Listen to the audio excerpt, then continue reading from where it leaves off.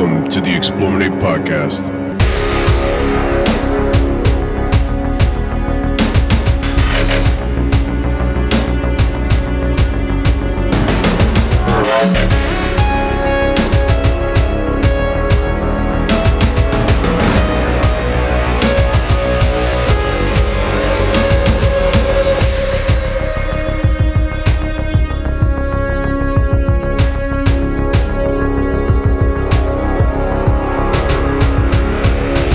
And welcome back to the Explominate Podcast. I'm your host, Battle Mode, and this week I've got Drexy. Hey Ben, how's it going? It's going pretty good, Drexy. I'm excited about tonight's podcast. We've also got Daz Tactic. Welcome, guys, and thanks for having me on again. I love being on these. You started to become a permanent feature of the podcast, aren't you, Daz? Yeah, I just realised I just welcomed you, and I'm not even the host. And most exciting of all, no offense to you other guys, but we've got Vic from VR Designs. Hi, everybody. Nice to be back. It's nice to have you, Vic. How have you been? Busy. I'm almost having a family extension in the sense of having an extra daughter. And I'm moving house at the same time and still trying to work on multiple games at the same time. But otherwise, quite good. Thank you. Yeah, congratulations, Vic. That's great news. Yeah, congratulations, man. Yeah, hopefully still a few days to go. So we're gonna talk about Shadow Empire. This is a favourite topic amongst the three of us, the four of us, I guess, at the moment. And Shadow Empire has been one of my favourite games ever since I first played it. I haven't played it a whole lot in the last sort of 6 months or so because I've just had loads of other stuff going on. But I have been keeping my eye very, very closely on the patch notes and religiously installing each beta update on the Matrix version. And every time there's a new version, I play it just for like half an hour just to try to get my head around some of the new stuff. But to say that the game has changed, quite dramatically in the last year is an understatement, I think. What do you think, Daz? You've been playing it more thoroughly than me. Would you say that Shadow Empire has dramatically changed? Yes, in many, many different ways too. Like I think that the biggest change when you're actually playing it is the AI is so much more difficult to compete against now. I mean, it was always a bit of a hard game, but the AI now seems to really think things through, which is really amazing to sort of play. I'm like, you get smashed by the AI if you don't do, if you're not careful. Also, the new Colossal Worlds, I'm really excited about where that's going to head as well. Yeah, so I started playing a game over the weekend so that I could catch up with, some of the new stuff that's been added, and there's been a whole bunch of new features. But the big thing that hit me right within the first few turns of the game is just how much more difficult it is. Now, I used to play Shadow Empire on the highest difficulty setting. I forget what it's called now, but the most difficult setting. And I found that on certain map types, it was incredibly challenging. On others, I was still winning fairly comfortably. But boy, I was playing on just regular or normal or whatever it is. And the miners wrecked me.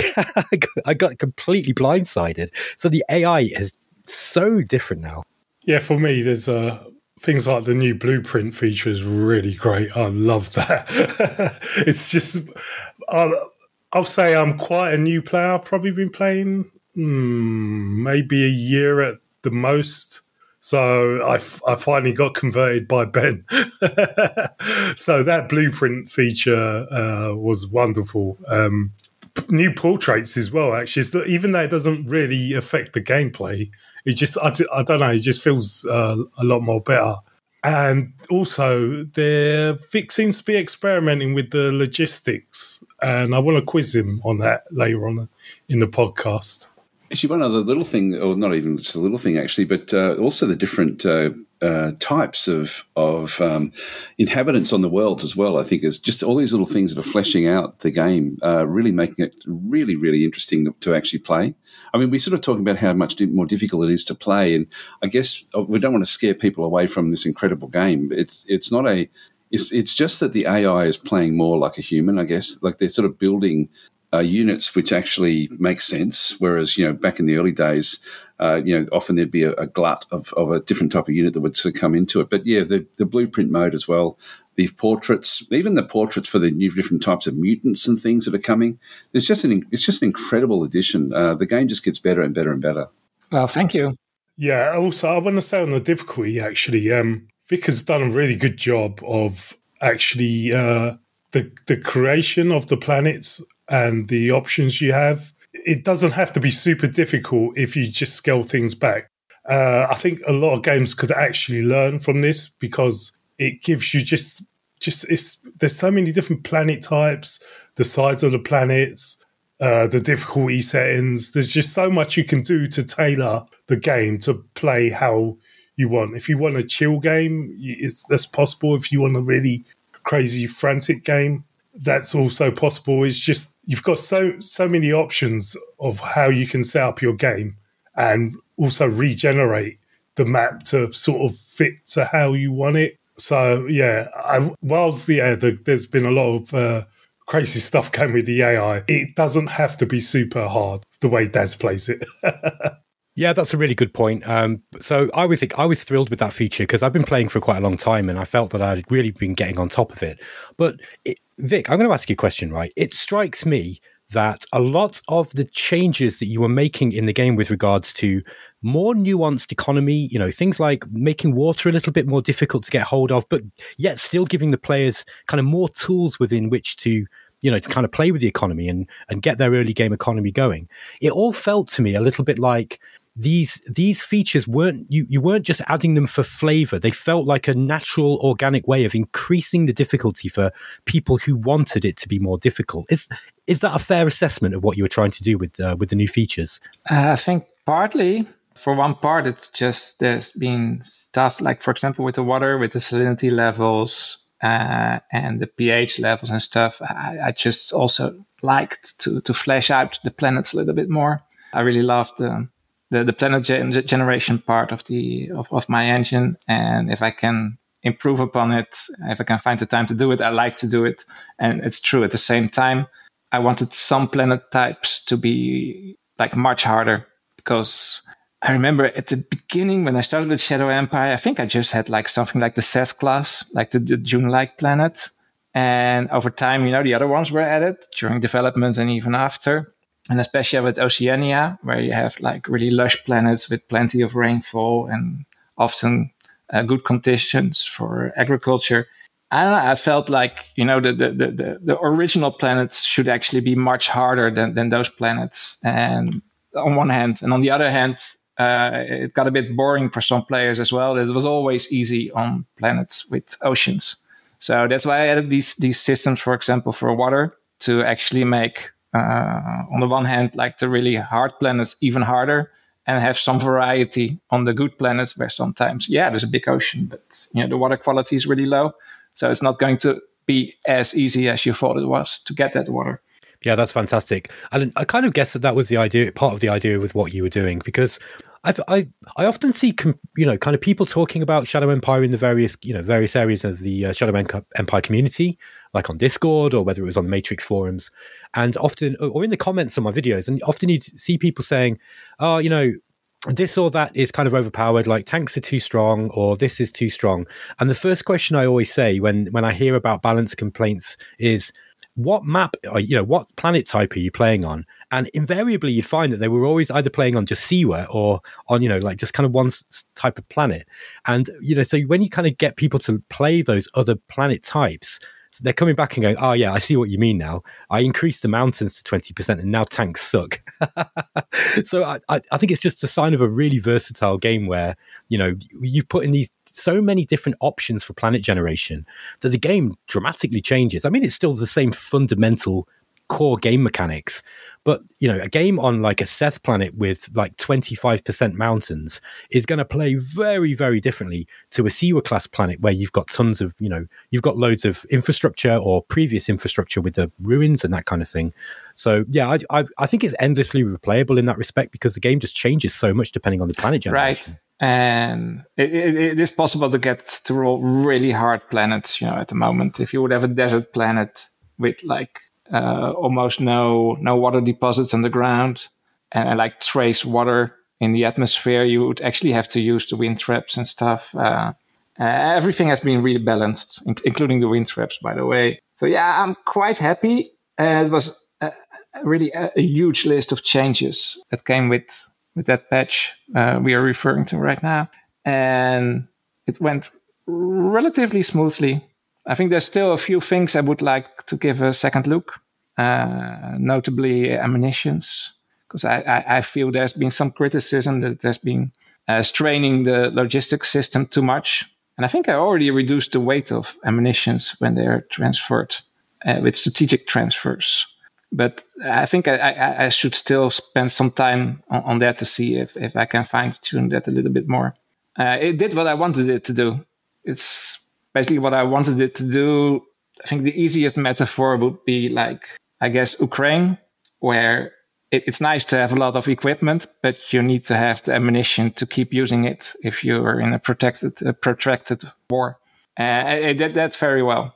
And it actually makes people now, gives incentive to build more infantry, for example, instead of just the most powerful guns and artillery and tanks, because you will need to support them if you keep using them over a protracted period of time.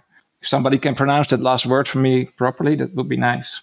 Yeah, so and with the different planet types and things like that you've put in there, Vic, with the new colossal class of planets, is that really designed to make the Oceania sort of much more spread out, or is it? Was there any sort of thought process? What's the thought process behind having such massive planets? Because that's going to it's going to be fun. Like, I love the logistics in the system, so that sort of planet's going to be great for trying to extend your logistics. But I also had a lot of fun actually playing where it was like Oceania worlds, where you had just tiny little islands spread across this massive planet. What's your thought process behind the colossal planets? Well, it's not a huge thought process. It's actually quite small. I thought why don't I open it up, the larger planets?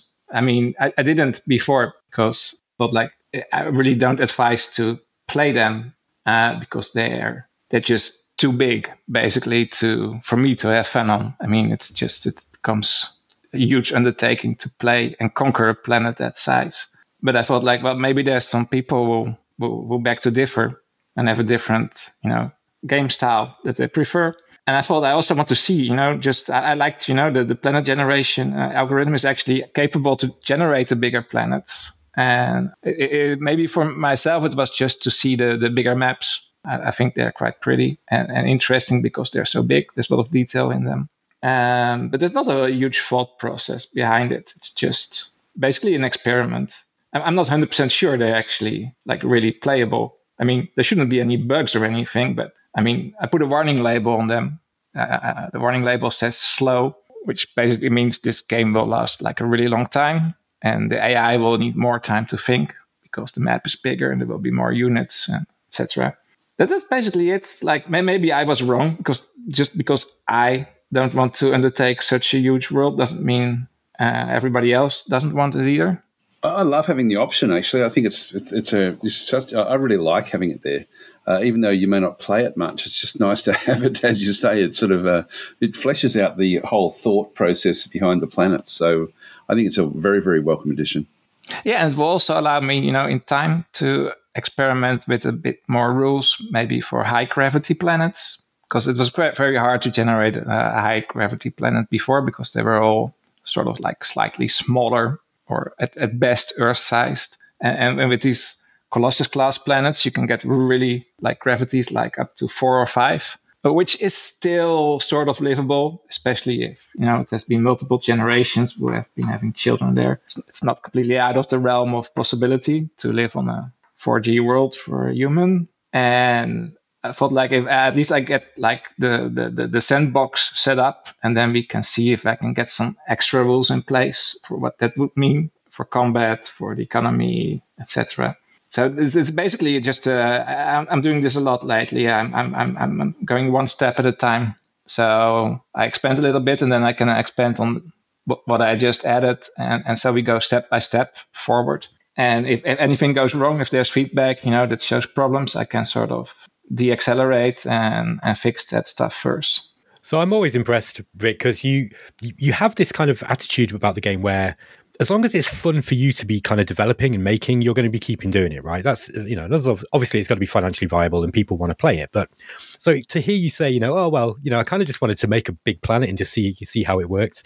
It's really, really cool. And also, the kind of design idea, I mean, I guess as a developer, there's really nothing to stop you from slapping a history lesson on the existing planet saying, this is going to have like 4 times gravity.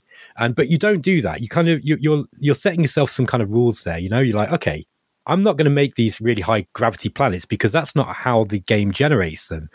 So if I want a high gravity planet, it's got to be really big. So I think that is really cool. And just quickly as well, just from speaking to the community for years, there is always a few people who want to play the biggest maps. And they will try.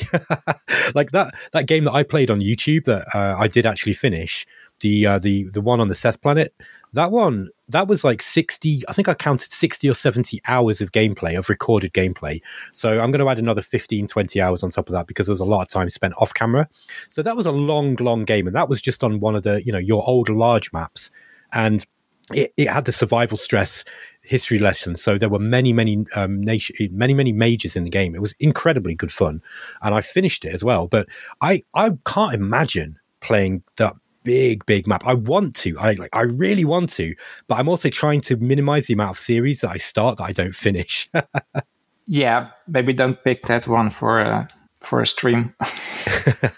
Actually, if I can just bounce in, I do have another question, actually, because I get asked a lot whenever I live stream the game. There's a few things that do come up, and with Planet Generation, a lot of people actually say, will you ever add in a situation where you've got sliders where you can actually pre-designate like the mountains, the water, the different other parameters where you can come in, and rather than actually having it randomly generate in the different areas, will you ever sort of open it up so that you allow the player to be able to preset the settings for the planets? I don't know.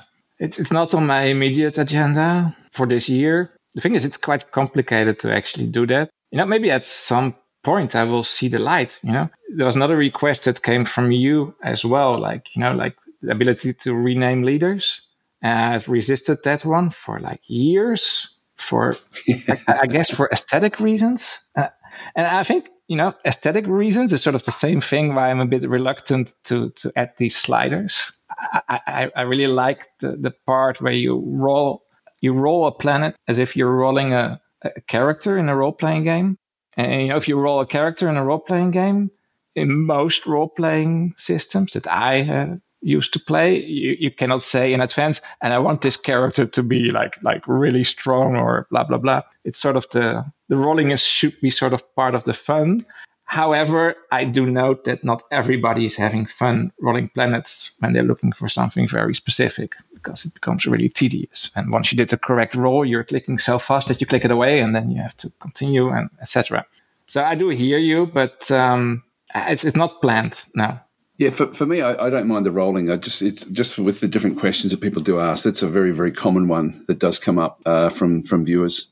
Yeah, I'm on Team Vic there. I think that the game, it differs from other from other 4X games in that it has this unique planet generation system. So I wouldn't, while I think it would be nice for people who want that, I probably wouldn't use it so much unless I was, I guess, trying to get a very specific gameplay style. But I mean, the reroll system's pretty good, right? So like if I want a planet with 25 or 30% mountains, which I've started liking playing on actually, because I love the Air Force stuff and infantry, I can do that usually within a couple of rerolls. So, especially once you've got a bit of experience with how the planet generator works and what you need to be getting with, in order to get the results that you want, it doesn't usually take that long. So I think that, I'm on Team Vic there. I think it's nice to have the randomized thing. So, yeah. The thing is, it's not only aesthetic, it's just like the whole way the thing is set up, that there's multiple steps. And for example, if there are forests at all, it depends on a lot of other variables that are sort of determined in earlier stages. And in order to ensure things, it sort of goes against the grain of the generation algorithm, which goes to a whole chain of different steps. Probably if I would have to do it, I would probably just circumvert the whole thing and do it the other way around. But that would be a lot of work. So that's the other reason why I'm not doing it. If it would just be a question of, UI question where I could add some sliders, I would probably have done it. Vic, just quickly, when you add something like one of the history classes, like, spread out or something, does that take you a significant amount of work then to tweak the planet generation algorithm to do that? I guess it depends, but maybe I should add some others because it's relatively easy to do. See, that might be one way of doing it. I think if you have more history classes that kind of nudge the planet generation in a certain way, that might be a way that's kind of still fitting with your randomized, with the way that the algorithm works, and, this kind of cool, you roll what you get kind of thing, but still pleasing people who want to kind of have, more rivers or whatever it is that they're hoping to get on the planet. Yeah. It's just with some, like the ecosystem, it's complicated because I would have to really do a lot of pushing just, for example, for forest, I think I could do some brute force stuff, like, if the type of trees that evolved on the planet in, the first pass of the algorithm, actually, they don't grow everywhere because there's only a limited habitation zone where the temperature is correct. Maybe I could, add some, if this special history class is flagged, I add a special gene to these plants, which makes them like super resistant to weird temperatures and force, to have more percentage of forest on the planet or stuff like that. But it's just considering all the other requests and stuff I still have on my own wish list, it's just not very high on my priority list. Hey, can I ask you just a quick question? If you could either go back to when you first made Shadow Empire or possibly Shadow Empire 2, what sort of feature or would you have in the game that's in now that you hope you wish you started with? I got a really bad memory, to be honest. No ways. But, no, I don't remember. You mean like the moment, like during development, like more recently, or I felt like, oh my god, if I only had that done from the beginning. There's no feature off the top of your head you could think, I wish I did this at the start. There's some stuff I would have designed differently, if I would start from zero again, for sure. A lot of stuff, basically. I think one of the but that's not in there. It's all stuff that's not in the game right now. But if I would restart from zero, I would probably put it in. Stuff like that exists, yeah. But there's nothing where, really not much where I felt like, maybe the logistics system, in retrospect, I would say, like, I could have made that one a bit more smooth. Maybe I should have picked a different system that was a bit easier on less hardcore players. Yeah, can I actually ask you that? Because this was one of things I really struggled with when I first started playing, was the logistics system. I've got a lot better at it now, and I've noticed you've sort of added a few different types of logistic systems that you seem to be testing. Can you just go through why have you added these, and do you think the logistics system is overcomplicated for new players? I think there's a category of players that doesn't find it fun to learn how to use the current systems.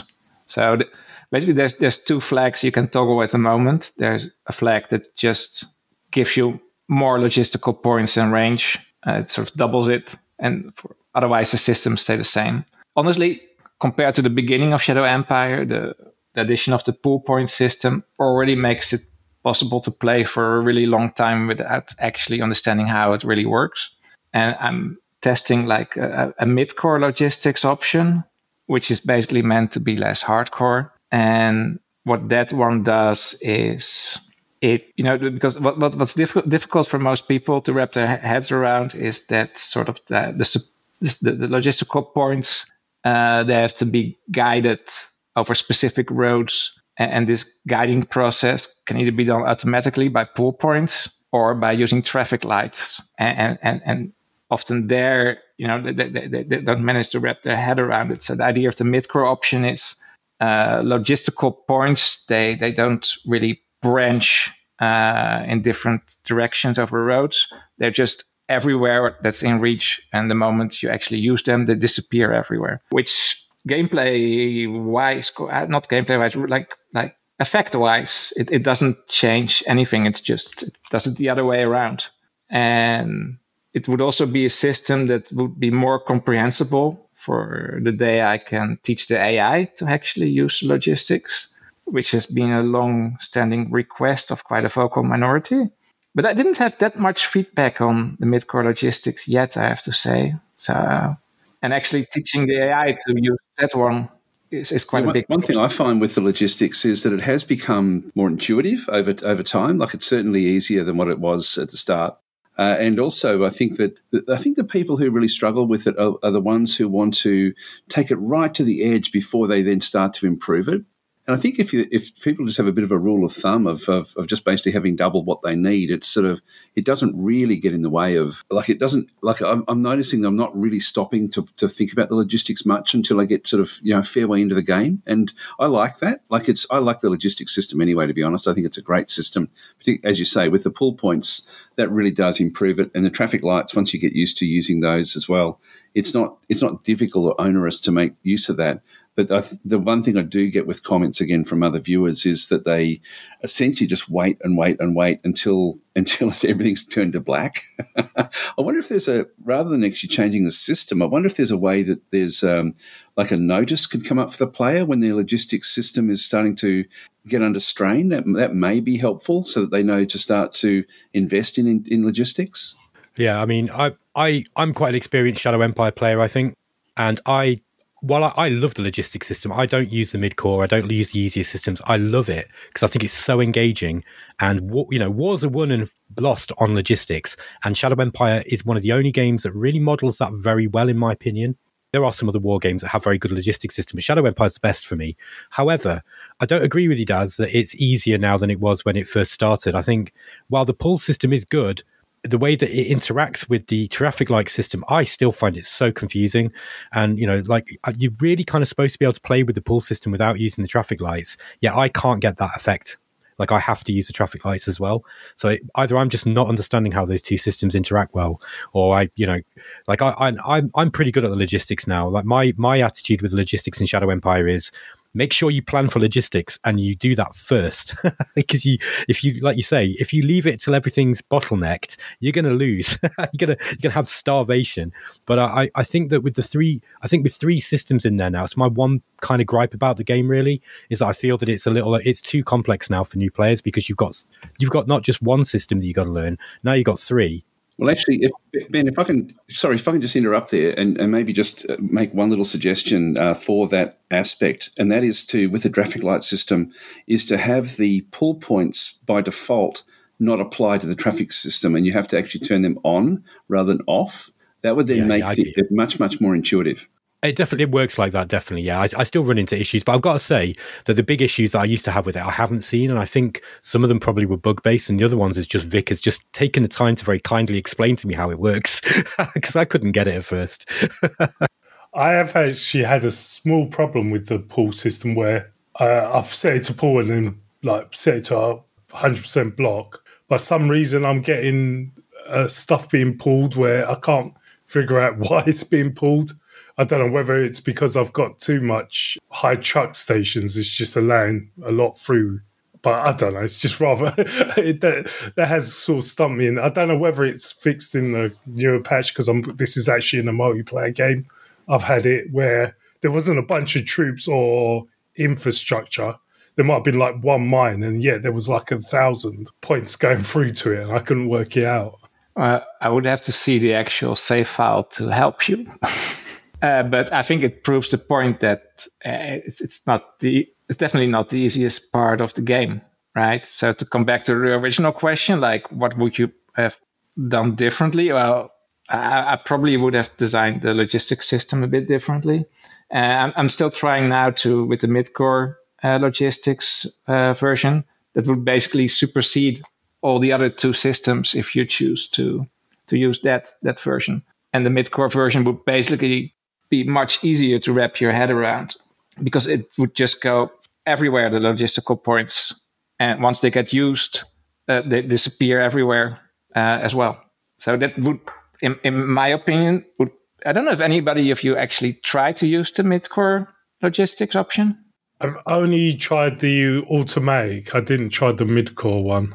Right. I like it hard, actually. So I would never turn that on. I do like the hard system. I'm the same. Now that I've kind of got my head around it, and I'm better with it. I actually like the original. I like the original system best mixed with the pool system. I think it's just so engaging and fun. Like I really, really enjoy that part of the game. So I probably wouldn't really choose the mid-core unless, and maybe if I was playing a multiplayer game, because the one time that it really did bite me in the ass was during a multiplayer game. But I think that was my misunderstanding of how it worked more than anything. All right. Okay, so I'd like to talk about the roadmap a little bit, Vic. How far into your updated roadmap? Because about a month ago, you updated your long-term plan because of your incoming family.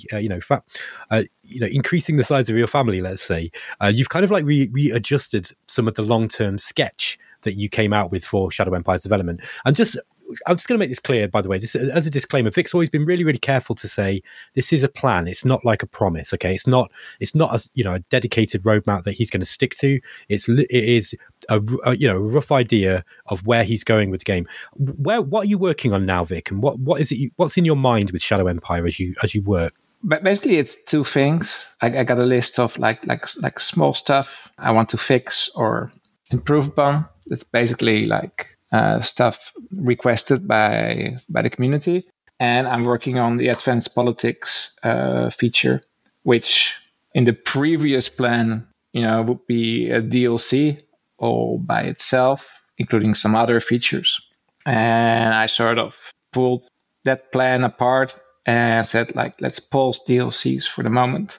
Never say never, but let's just go one big feature at a time to make it actually easier for me to progress and to release new content more often, especially with my personal life. This year is going to be a bit tight on time, so I felt like it's better to release a really good feature or two like this year instead of like saying like, well, there's absolutely nothing, and maybe summer 2025 a new DLC will be finished. So to come back to the question, I already answered at the beginning, but I'm working on the advanced politics feature at the moment. Are you allowed to talk about any of that stuff yet? Yeah, sure. The game has already been released. It's a long time. Everything is on my plan already. It's posted on the internet. So I think the advanced politics one was the little block in the top of the list anyway. So. Actually, Vic, you've got that down as Republica and version 1.3. Is that going to be a DLC, or is that going to actually just be an update? Well, you just answered this. Exactly. I did, but the idea here is to do no DLC for some time here and just release new features like one at a time, instead of saving up like multiple features and then packaging them and then doing a DLC, because I feel it would take too much time to do that. And it would not be good for you guys, for the players, for the community to have development breaks from their perspective that are too long. Well, that's great to hear that you're so customer focused in that respect, then, because it would be quite easy for you to go, right, I want to make some money, so I'm gonna people can wait. The thing is, I guess, is that when the game doesn't change that much over a course of if it's going to be years, often you're going to get a big drop off with players. So I think it kind of makes sense in terms of the long-term development of the game to do that. I mean, that's very kind of you to do that, really, because we've paid for a full game, and like I know Daz and I have disagreed on this, but I see Shadow Empire as a finished game. Okay, anything that you're adding now is just an extra, right? That's the way I see it, and I think that to keep the game going for this long with free content after the original release is really, really good. Well, as long as there's a certain level of continued sales, I like to keep putting energy in this game. It's not the only project that I have on my desk, but I love the game. And honestly, just the idea of redoing a game like this, it's almost unthinkable, because it would be so much work if you would start from scratch again to make a game that gets to the complexity and intricacy where we are today. I play mostly multiplayer game. I'm currently in 2 games at the moment. So I'm always like a couple patches behind. And whenever I start a new multiplayer game, it's like I just get all these features thrown at me. It's like, wow. I'm surprised how much work you're actually still putting into this game after such time. And while I was disappointed that there wasn't a DLC, I'm just so happy that you've actually still patching. And I kind of want a DLC just so I can give you some money for all these updates you do. It did cross my mind to say, okay, maybe I should do like a small DLC that's basically just, a disguised request for a cup of coffee, like a DLC that makes clear it's like, it doesn't bring anything big, but hey, if you got like, I don't know, like a few bucks to spare, buy it anyway. Could be an option at some time, but for the moment, I'm good. I like to work on the game, and eventually I would like to get it to like an official gold status at some point, which could be a point where maybe I could finally, one thing I like to do is to get a printed manual for the game. That's one of the things I like to get it to gold. That we could make like a huge manual printed in book form. It's something I like to do. Maybe revise all the graphics, give it like a final gloss over, but before that, I want some stuff to still be in there, and that includes especially politics and Navy, and finally getting a logistics system that's also playable by more mid-core players. So, Vic, on the topic of the politics system you're bringing in, I'm really curious. This advanced politics, what's going to be in there? How far are you into that? And can you let us know, like, how is that going to look when that update drops? Well, it's going to be a sizable system. We already discussed a little bit about it the previous podcast. I think I did all the design on paper, so I have to get to actually coding it now. Basically, it does a couple of things at the same time. I like to do it that way. There's many things I want to do, and if I can find something that does multiple things at the same time, that's great. So in no particular order, it would basically address snowballing, finally, in the sense that we'll have this attribute called Virtus, which represents the intangible life force of a culture, the faith of your people and each other, their virtue and their readiness to sacrifice themselves for the common good. And if this Virtus is high, everything is okay.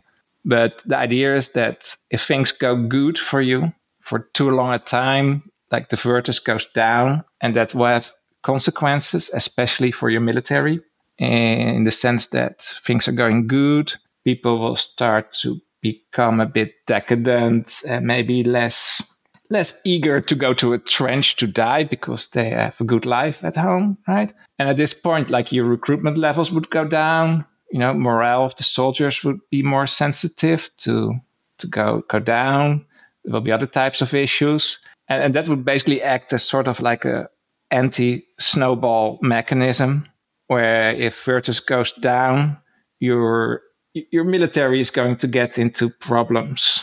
And there the politics come in as well, where if you want to get the Virtus up again, the best way to do it is to change your political system, to have either a voluntary change that re-excites the nation, or maybe a revolution against or with your consent, and or another option, which is we can go in there later, but there's also a third option to go in a different direction, politically speaking.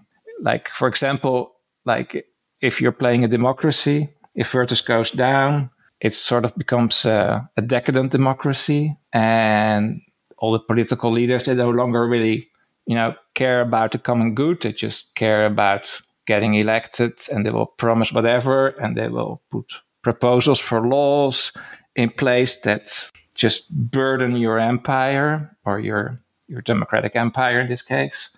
And at some point you could say like, okay, time to change the system. Let's have maybe a military coup. Or you could say, let's double down on democracy. And for example, in the case of democracy, you could embrace the shining path of the syndics, where you actually say, like, let's go even further. We have to ensure equality for everybody. And we're going to install a syndic computer to help run things. And so there's always the option that you say, like, if you don't want to switch the system, you could go even deeper into the system to extreme levels. Now, that sounds really cool. I'm going to ask a question of my buddy Daz here. Daz, how do you feel about that? Because I know that you're the sort of player that when you start snowballing, you kind of want the game to end. How are you feeling about the possibility of the game having this sort of balancing mechanism, through gameplay mechanics that kind of draws the game out longer like that? What do you think? I don't know if it's going to draw the game out. Then, particularly if you, as you say, when you are snowballing, you want to get it over and done with as fast as possible. And if it does do that, then I wouldn't like it. But I like what I'm hearing. Like it certainly sounds interesting. Like they're having a decadence. But in the back of my mind, I'm thinking, is this going to be another complexity that's going to make it more difficult, more barriers for entry for players to get into the game? But it sounds like it's just going to be essentially through osmosis. And I'm guessing it may make the profiles more important, which is a good thing. So I think that there is certainly going to be, like if the player has got the ability to push the direction into different areas and there's benefit in the profile system, I think that could be really quite cool and good. But yeah, it would concern me if it was there to hinder larger empires. So that would be something that I would be a little bit concerned about. But it's not a major concern of mine. Right, I want to move on to the Navy. Obviously, with Oceania, we had the maritime trading houses, and it was very contentious with the community. A lot of people were sort of expecting to be able to have naval units and stuff like that, and you do have naval units in your roadmap, which I'm a little bit worried about, and I kind of agreed the way you did Oceania, because I think you have to be really careful on letting players have full control of the sea and unbridled movement across the sea. I could see that being a lot of problems, especially in multiplayer games. What are your general ideas, and how did you feel about the reaction from people maybe misunderstanding of how Oceania was going to play? I understand the complaints. I've tried to do my best to market it as this DLC brings ocean planets, and to really stress, I even insisted that they put on the product page, like, this DLC does not include Navy units. But still a lot of people were disappointed, and I hear them, and that's why it is on my to-do list. And I did arrive at the conclusion on how to do it. I just have to find the time to actually do it. And basically, it's the thing. I want to do something else first, like that would be advanced politics, because I haven't worked on those systems for like a long, long time. I've been doing a lot of nitty-gritty with like the more military aspects of the game. I would like to flesh out the politics first, but after that, I should get to Navy. And I did over the years. I think I finally fleshed out a system that I think will do the job. Which would basically be a sort of like a WeGo system, where the players in their turns, they give the orders to their fleets, and then at the end or the beginning of the round, everything gets calculated. Battles are fought in seas, just like land battles. A report of it will be saved for inspection in the respective players' turns. There will be like holding boxes in sea zones, ports. And I also like to do like unique capital ships, where like each capital ship can have its own name and like probably even like damage points. And last but not least, I would also like, once the players have like actual Navy units, to also have units for the MTH, for the trading houses, the maritime trading houses on the map, that could actually act also as aggressors, especially if they have a chance to stop the player developing a navy still. It sounds really cool, actually. So would the and I know that one of the problems that you actually were trying to overcome with naval forces was the area that the navy had. Like, it's not just a hex by hex type arrangement. Is like with that system, if you have a WeGo type system, would they essentially be patrolling like large hex groups as they sort of move through the oceans, or would they be? How have you sort of tackled that aspect? Well, basically, there's already sea zones, right? So basically, they would function as sort of like a fleet is either in sea zone 1 or 2 or 3 or in a port. Now, every sea zone consists of many hexes. And probably like the algorithms, if, for example, multiple fleets of players that are at war with each other in the same sea zone, it will calculate where and which parts of their fleet would actually engage each other. And on which hex, and there they would fight this battle.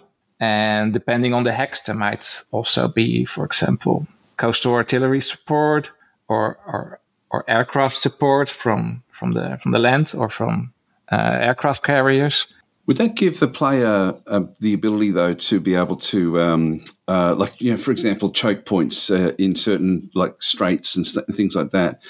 Would the player end up being able to focus on specific areas, even besieging, or essentially besieging a port, or trying to control the supply going into a port? If it's only just by sea zone by sea zone, is that going to be enough for the player? I would like to add some mechanisms to allow for some finer strategy. For example, I hope to add something where the player will be able, for example, for a certain fleet to set a focus point on an actual hex. It's already necessary, by the way, to do amphibious invasions. You would have to check a specific hex where you want to actually execute this amphibious invasion. And the same with choke points, for example. You could say this fleet is going to focus on the area around this hex, and so it will be harder for enemy ships to move through there. If the enemy ships would try to get through, there will be a battle, depending on other standing orders, right? Because it's WeGo, I would have to provide for a lot of standing orders in the sense that you tell in advance how your fleet is going to react to certain conditions. Like, for example, you can tell your fleet not to engage if the enemy is, for example, much larger, or you could tell your artillery to act as coastal artillery if enemy ships are near. Same for aircraft. And then it would basically, the game would play without you, how the fleets actually move and what they do, and there will be battles. And it's actually a way to have a little bit of WeGo in what's otherwise an I go, you go system. That sounds incredibly good, actually. I've got to say that really does sound amazing. It's it's funny because different people got different ideas, but that really does seem to it fits everyone. I think everyone would be happy with that sort of system.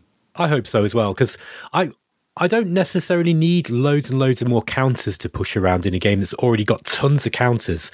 So the idea of it being done with sea zones, but having, being able to focus on strategic missions in certain areas, I love that idea, because that gives you some, that gives the player agency in the Navy system, but it doesn't mean I've got to, manually load, troops onto ships and all that stuff in 4X that I never really enjoyed. So I think that sounds really, really good to me. Yeah, the idea is for example, the loading and unloading of units, that will not happen. You will give your cargo fleet the order to establish a logistical line towards a certain beach or port, and that will create a logistical link, just like the MTH contracts do right now. And then you can just strategically transfer your troops over. There might be a damage percentage or something to that.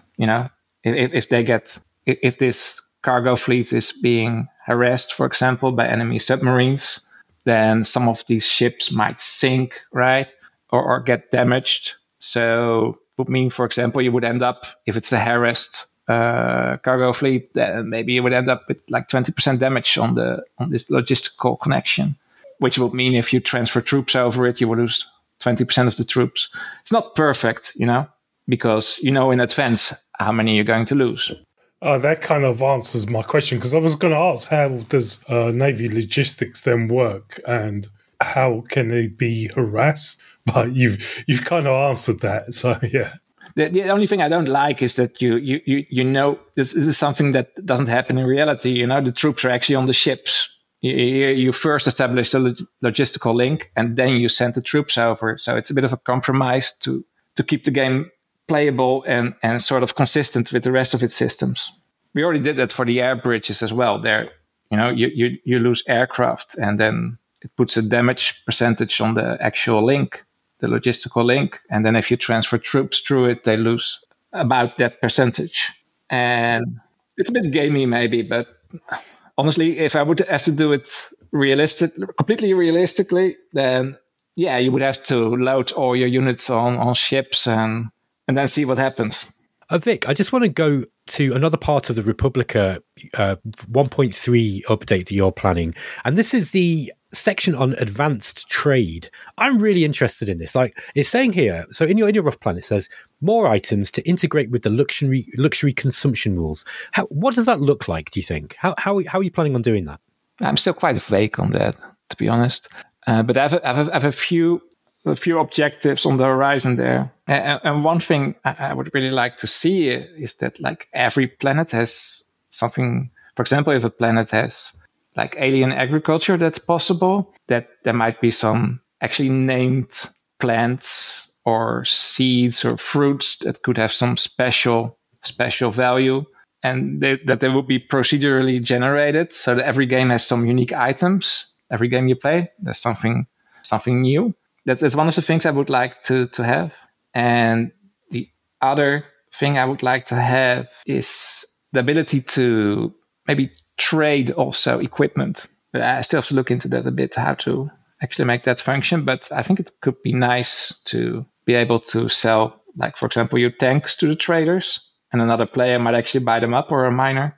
I'd be actually interested in maybe having like, it's got luxury goods here. Maybe it could be based on like your empire's profile. So if you're very, decadent empire, then maybe your citizens want a certain type of alcohol, or maybe another sort of profile. Maybe you just subdue your citizens with drugs and stuff like that. I think that could be quite interesting, actually. Yeah, I just have to find a balance between what would be really cool to have and not going overboard completely either, scope wise. Vic, I've got a quick question just about the existing trade, the trade system diplomacy. Do your AI opponents value it if you're trading with them? Will they take that into account when they make things like war declarations, if you've got a strong trading agreement with them already? I think at the moment, the AI is really focused on, there's two systems that tug at the AI. Like it's the sort of like the role-playing part, where the political faction that's in power is taken into account, and like what their outlook is on life and war. For example, like a militaristic AI, he basically just doesn't care about anything except conquering the whole planet. While Republican AI would actually probably often be happy to stay at peace. Keeps an eye on wanting to conquer the planet, but it would be less important for him. And on the other side, the AI makes an analysis of if it thinks it could actually win a war against you, taking everything into account that's playing at the same time, like its other enemies, people who might invade it at the same time. And those are the two main factors that decide if the AI goes to war with you. And I think that the only effect of the trade pact, whatever which level it is that every time you make a pact, like the relation level goes up. But it's not, the AI is not like taking into account, I have already trade level 3, I'm not going to go to war. No. But that could be something to, maybe look into it, advanced trading and stuff. If it actually has a big benefit in keeping trade up with you, could be a reason not to go to war. Before you go, there is one thing that's intriguing me on this roadmap. I'm skipping over a bit, but right on the right top-hand side, you've got Shadow Legion and Starfire. Are those DLC or those new games? What are they? It's just a teaser, right? No, I got some plans there, but that's just a teaser. The idea is like after Gold, like at some point, it's not impossible that at some distant point in the future, I would have to do something else. I would like to go to space at some point. So that's like Starfire. It's sort of, it represents my desire to bring this game or a game like this to a multi-planet universe. And the Shadow Legion is like another thing that I would like to do, is like to have more sense of more tactical battles, I guess, or less high scale, more close up and personal, where you can actually see an agrodome on a hex, for example, instead of a 200 by 200 kilometer hex, where you would have a lower scale. So that's two working titles for other games that would continue like the Shadow universe after a Gold version. But they're just daydreams, I guess, at the moment. Yeah, because I was wondering, are you planning more games like this? Because you've got your normal war game series, which you've done, was it like 3 or 4 of them now?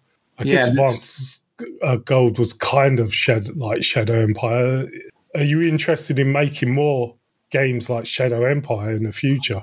I guess I am. I do have those daydreams there. So, yeah, I guess. It's really future. So even, with my disclaimers about plans, I'm not going to go in details on them because it's really too far over the horizon to say anything yet. But I would like to, yeah. Right, guys, I guess we should wrap up. Vic, thank you so much for coming and taking some time to talk to us about Shadow Empire again, because, it's always good to catch up with you and have a bit of a chat and just kind of see where it is that you're going with the game. Well, it's my pleasure. You can always give me a call, but wait maybe about 6 weeks. Please. And thanks, Drexy and Daz Tactic, for coming and joining us today. Oh, thanks again. Look, I always enjoy doing these, and it's always great to hear Vic's plans. It's sort of I feel really, really comfortable with that, with what you're talking about with the Navy. To be honest, it really does sound like it's a great solution. I know that it was something that you were sort of trying to think through at one point, trying to find the best system, and it really does sound like a best of all worlds type system to me. Is your mind at ease now, Daz? Because I know that you've been worried about this. Yeah, because I'm one of the people who was really thinking that the Oceania world should have come with some sort of naval forces that you controlled, and that for me really does sound amazingly good. To be able to have doing it in that sort of WeGo type system where it's not onerous, but you still, as you said before, you've got agency over what you do, you've got focal points, things like that. I think that really does sound incredibly good for when that one does come. Yeah, I'm pumped for that as well. Like I could have taken a leave in the Navy stuff originally, but now I've heard about the plans for it. I'm like, actually, that sounds really, really cool. Definitely fits into the simulation kind of vibe of Shadow Empire, but giving the player agency too is really, really good. Thanks, Vic. It's my pleasure. Okay, guys. Well, this was Ben, Daz, Drexy, and Vic for Explorminate. Thank you very much, and I'll catch you next time. Keep exploring, guys.